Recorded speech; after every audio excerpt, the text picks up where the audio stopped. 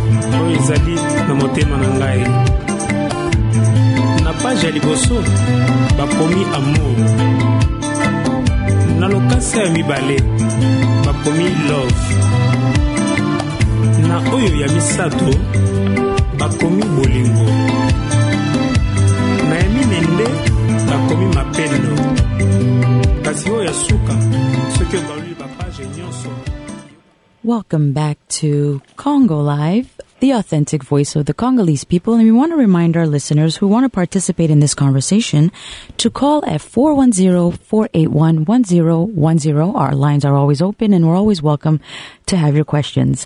You were just listening to Makolo Yamasia, by Congolese artist Carlito Lassa, a Congolese artist who spent time with the group Anti-Shock and sang with Koffi Olomide in his early years.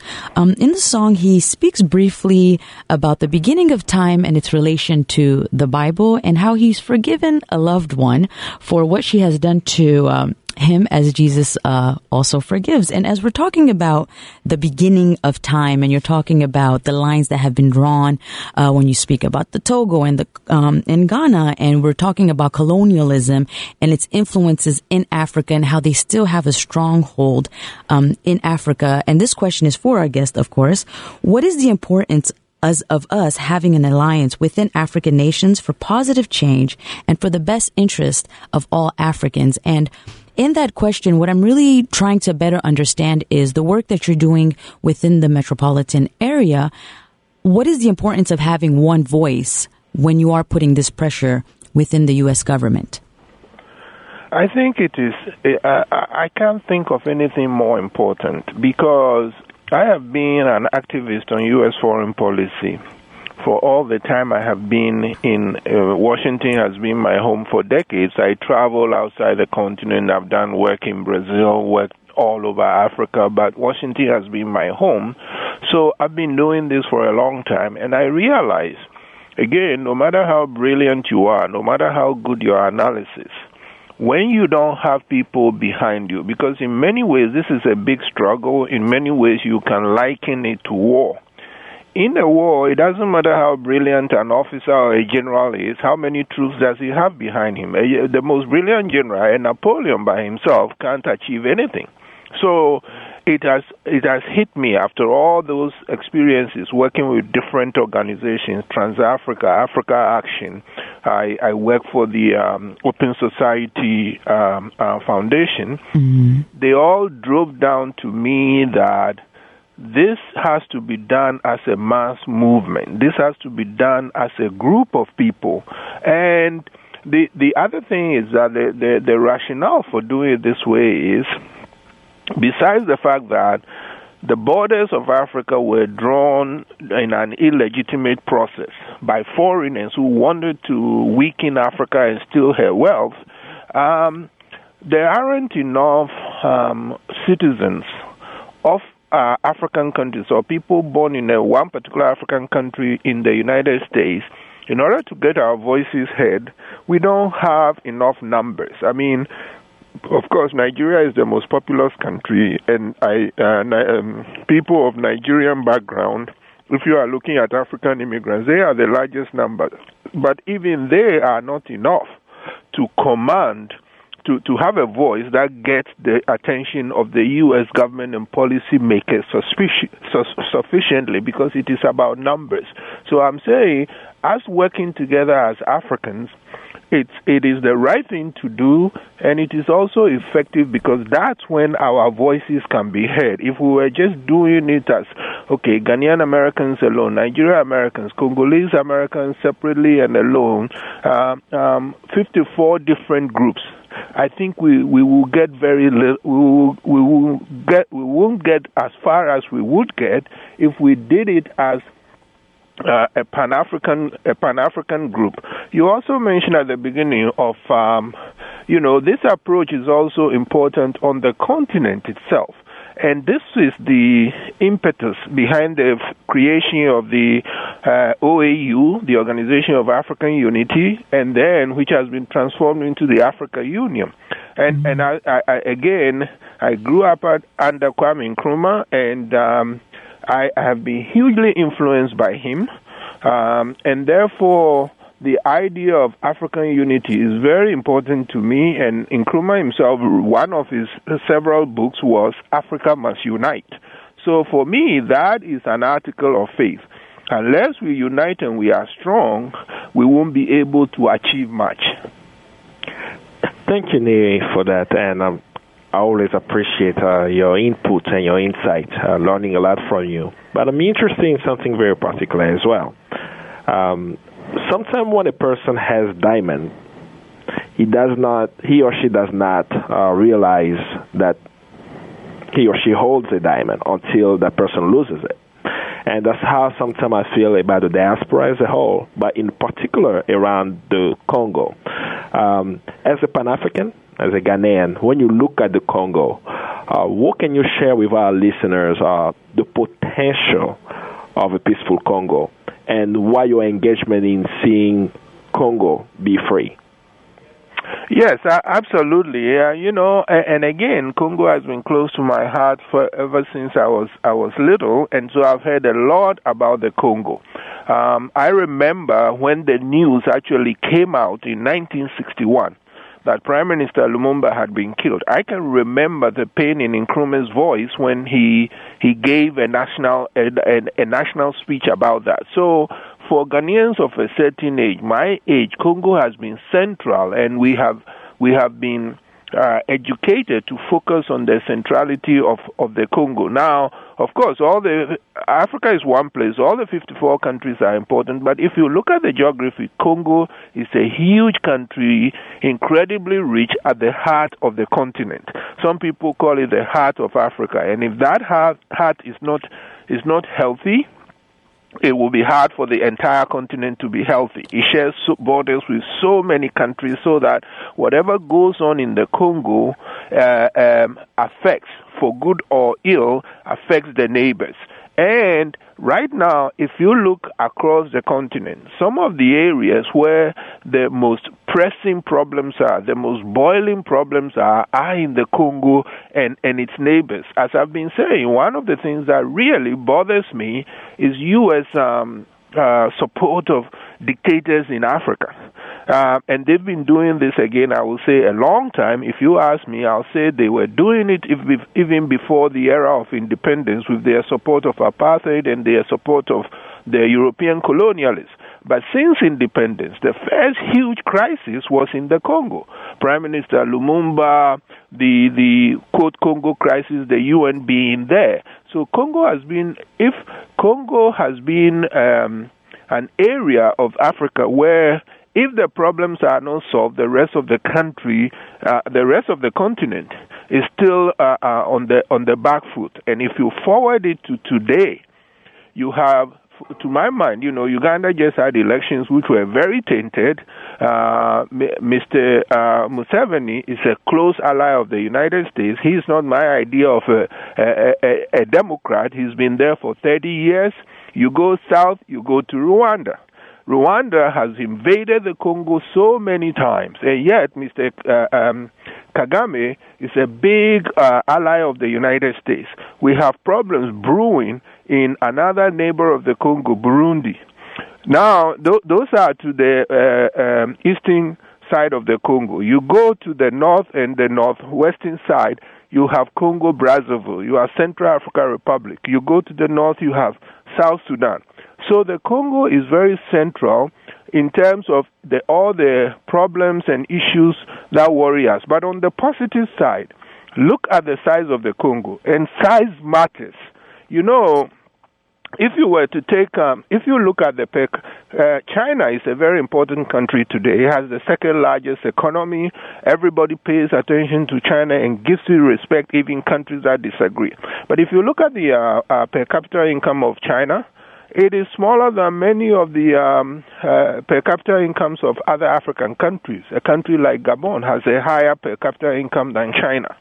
The point is that size matters, and if the Congo is stable with its wealth, it will help Africa strengthen. It will bring together, as I was mentioning about unity and coming together. When the Congo is stabilized, it will speed up African unity, because with its size and influence and wealth, it is going to forge unity with its neighbors, which means African unity grows. And the more African unity grows and African countries act with one voice, the more power and respect they will get internally and internationally. So I think the Congo, to summarize it, is incredibly central and important to the United States. So, of course, Congolese citizens, both in the Congo and outside the Congo, especially in the United States, need to understand that the issue of solving the problems in the Congo are important, not just for the Congolese, but for the entire continent of Africa. And, of course, we live in the U.S., and you've got some 40, 50 million black people here. There is an African diaspora all over the world. So even the issues of the Congo are important beyond the African continent to the African diaspora itself. Okay, well, I'm just sometimes I get so caught up in listening I forget that I'm actually doing a radio show. I want to take a short break and just think about some of the things that you said and allow some of our listeners to process some of the things that you've said, and we'll be right back.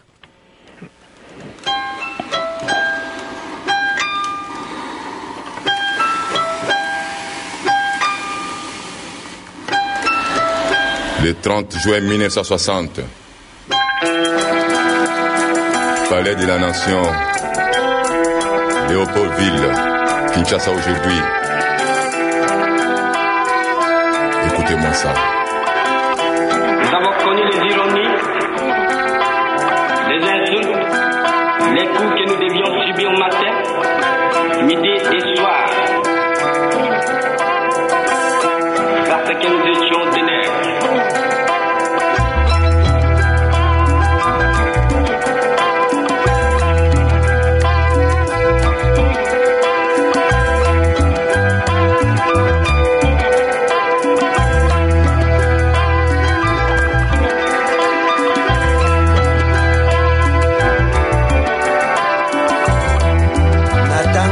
bakoko na biso toteka makiloko la mungwa na tango ya bakoko na biso toteka makiloko la basenzi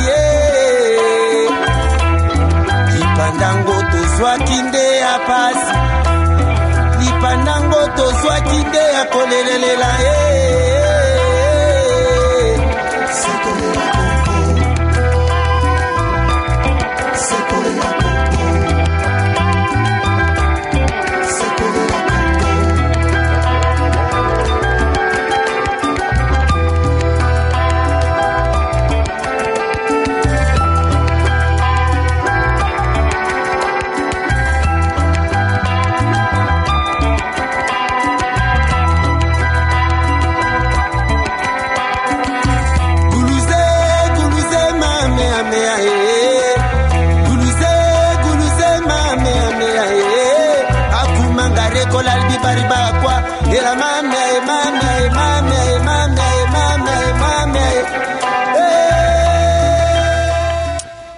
Welcome back to Congo Live. You were just listening to Jupiter Bakonji and his band Okwes International.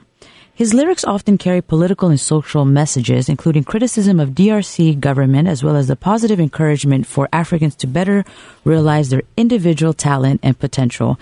And in this specific song, Jupiter sings about the responsibility of Congolese people on the current situation in the Congo, giving a historical comparison from the time of colonialism to the present day today in the Congo.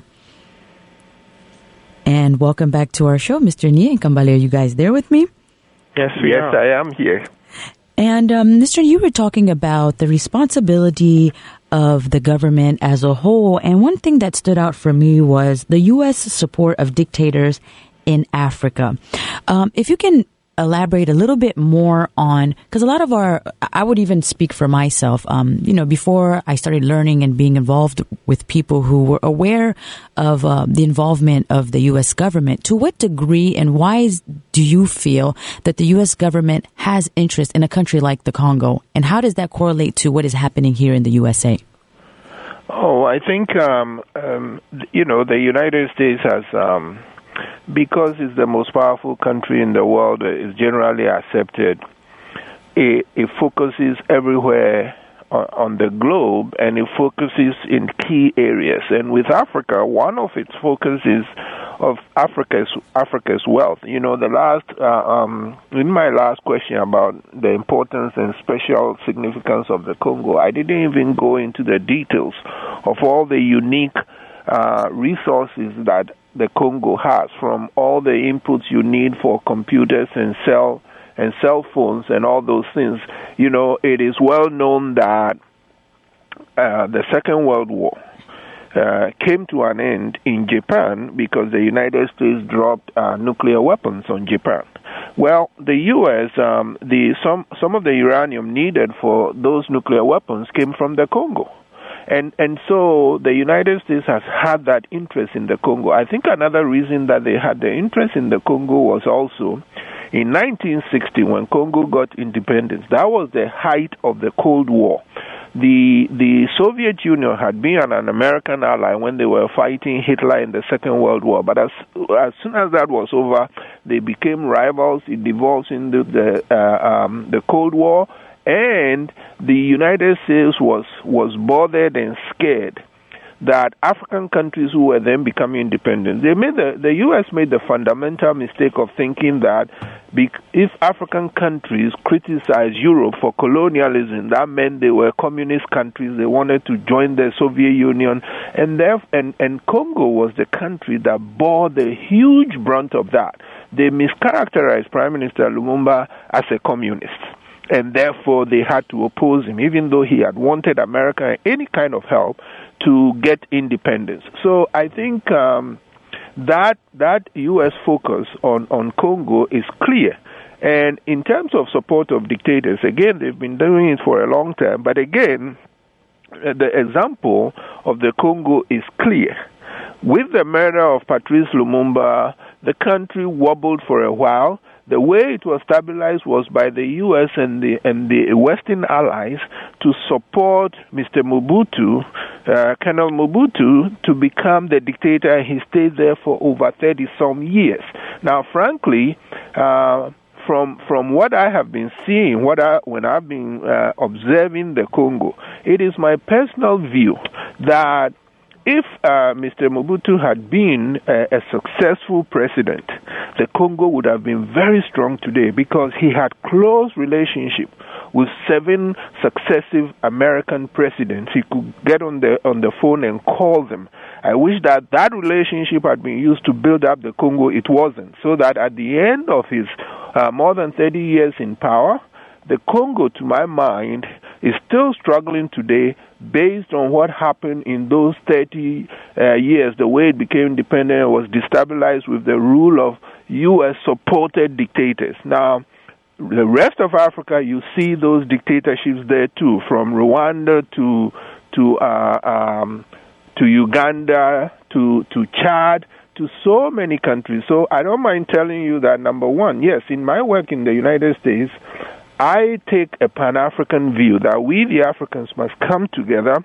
Number two, we must fight our fights in a Pan-African manner. If there is an issue, if we focus on the Congo, it mustn't be an issue for the Congolese only. Mm-hmm. It must be an issue for all the Africans, and we speak with one voice and choose and push to get good policies. Because if we don't do that, they will treat African countries as one weak little country after another, and we will all suffer for it.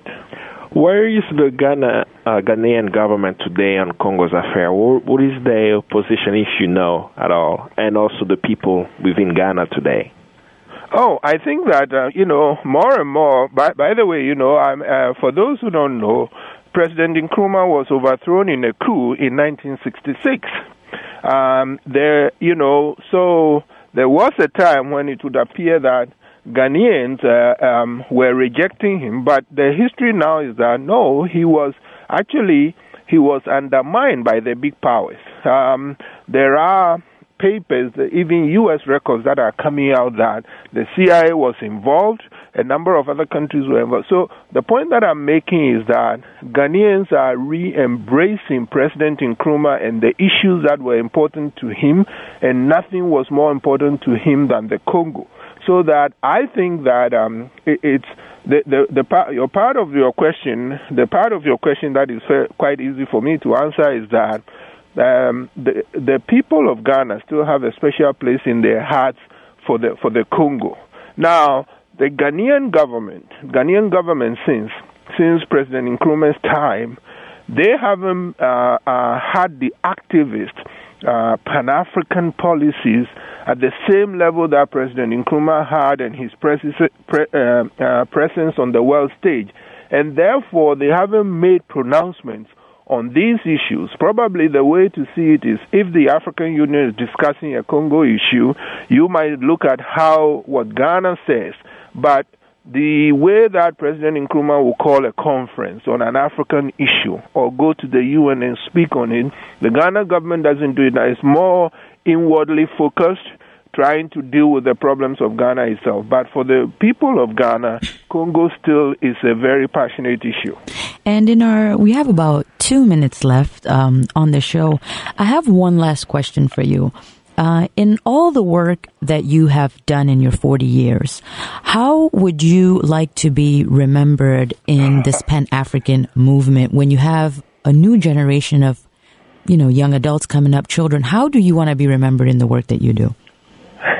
I was telling a young friend of mine, a graduate student at Catholic University, that the way I just see myself is, I call myself a foot soldier for Pan-Africanism. That's it. I'm just trying to make a little contribution, because I do think that the destiny of our continent is for it to be united, for us to, in effect, erase the bad borders put there to divide us, for us to unite and move forward. So for me, my job has been to make whatever little contribution is in my power to make, and since Washington and the United States has been my home, I read it as try and bring the Africans together, and since most of those people will be younger than me, share with them what I've learned and then hand the baton to them so they can run forward with it. But a foot soldier for Pan-Africanism. And what is your message to the young generation now?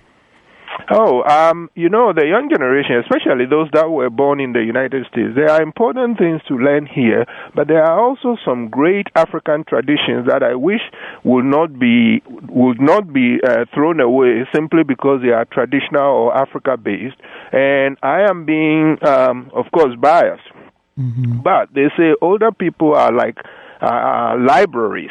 Absolutely. You need to study and learn from them. And so I wish that the younger generation will reject the American habit of saying you are not to be trusted if you are more than 30 years and you are old and we don't have to listen to you. Actually, I think you need to hear people who have more experience take the lessons and the knowledge from them. And by the way, I think the current president of the United States, that's one of his underappreciated habits. Throughout his career, he links up with older, more experienced people and learn from them, and that is how he rose so fast. So my message to younger people is get next to the older people who have experience and learn from them and take the knowledge they have. And thank you so much for joining us today on Congo Live. It's an honor to have you on the show. And hopefully, if ever you have time again, you can always join us back. And Kambale, thank you for having me. And you're absolutely welcome. And you're always welcome into our studio. Next time, hopefully, you can actually come in the studio. And Kambale, thank you for being on the radio with me. It's always a pleasure to be on the show with you. And we want to remind our listeners to join us next Saturday at 2:00. We'll be back here in the studio on Congo Live for another live and engaging episode.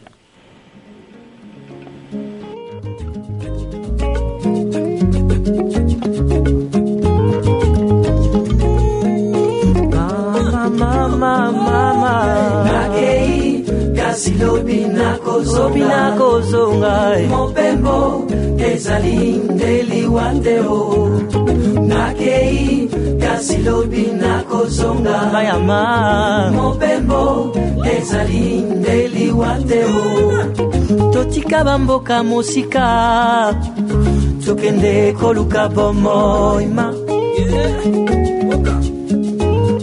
tokoma mitelengano namboka mopaya nani ya sungayo pasina pasie nakei kasilobi nakozonga atandele Mopembo ezalindeli wateo. Baltimore, we have the power to protect our community and our children. I'm Sheila Dixon and I'm running for mayor. Some ask, why run again? I'll tell you why.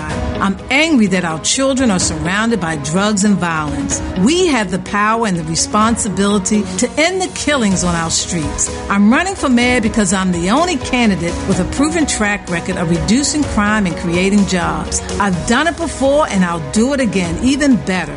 No one is more prepared than I am to take on the forces who want to hold us back. No one will work harder for our families than I will. Baltimore, this election you decide, not the establishment or outsiders thinking they know what's best for our community. Send a strong message that our community comes first. I am asking for your vote. We can do this. Early vote from April 14th through the 21st and Election Day on April 26th. WOLB Baltimore, a Radio 1 station where information is power. The views and opinions of the guest and host you hear are not necessarily those of the staff and management of Radio 1, its sponsors, or advertisers. Trying to keep up with the latest in entertainment? They got you. Want to hear interesting interviews? Clueless as to what's going on in the sports world?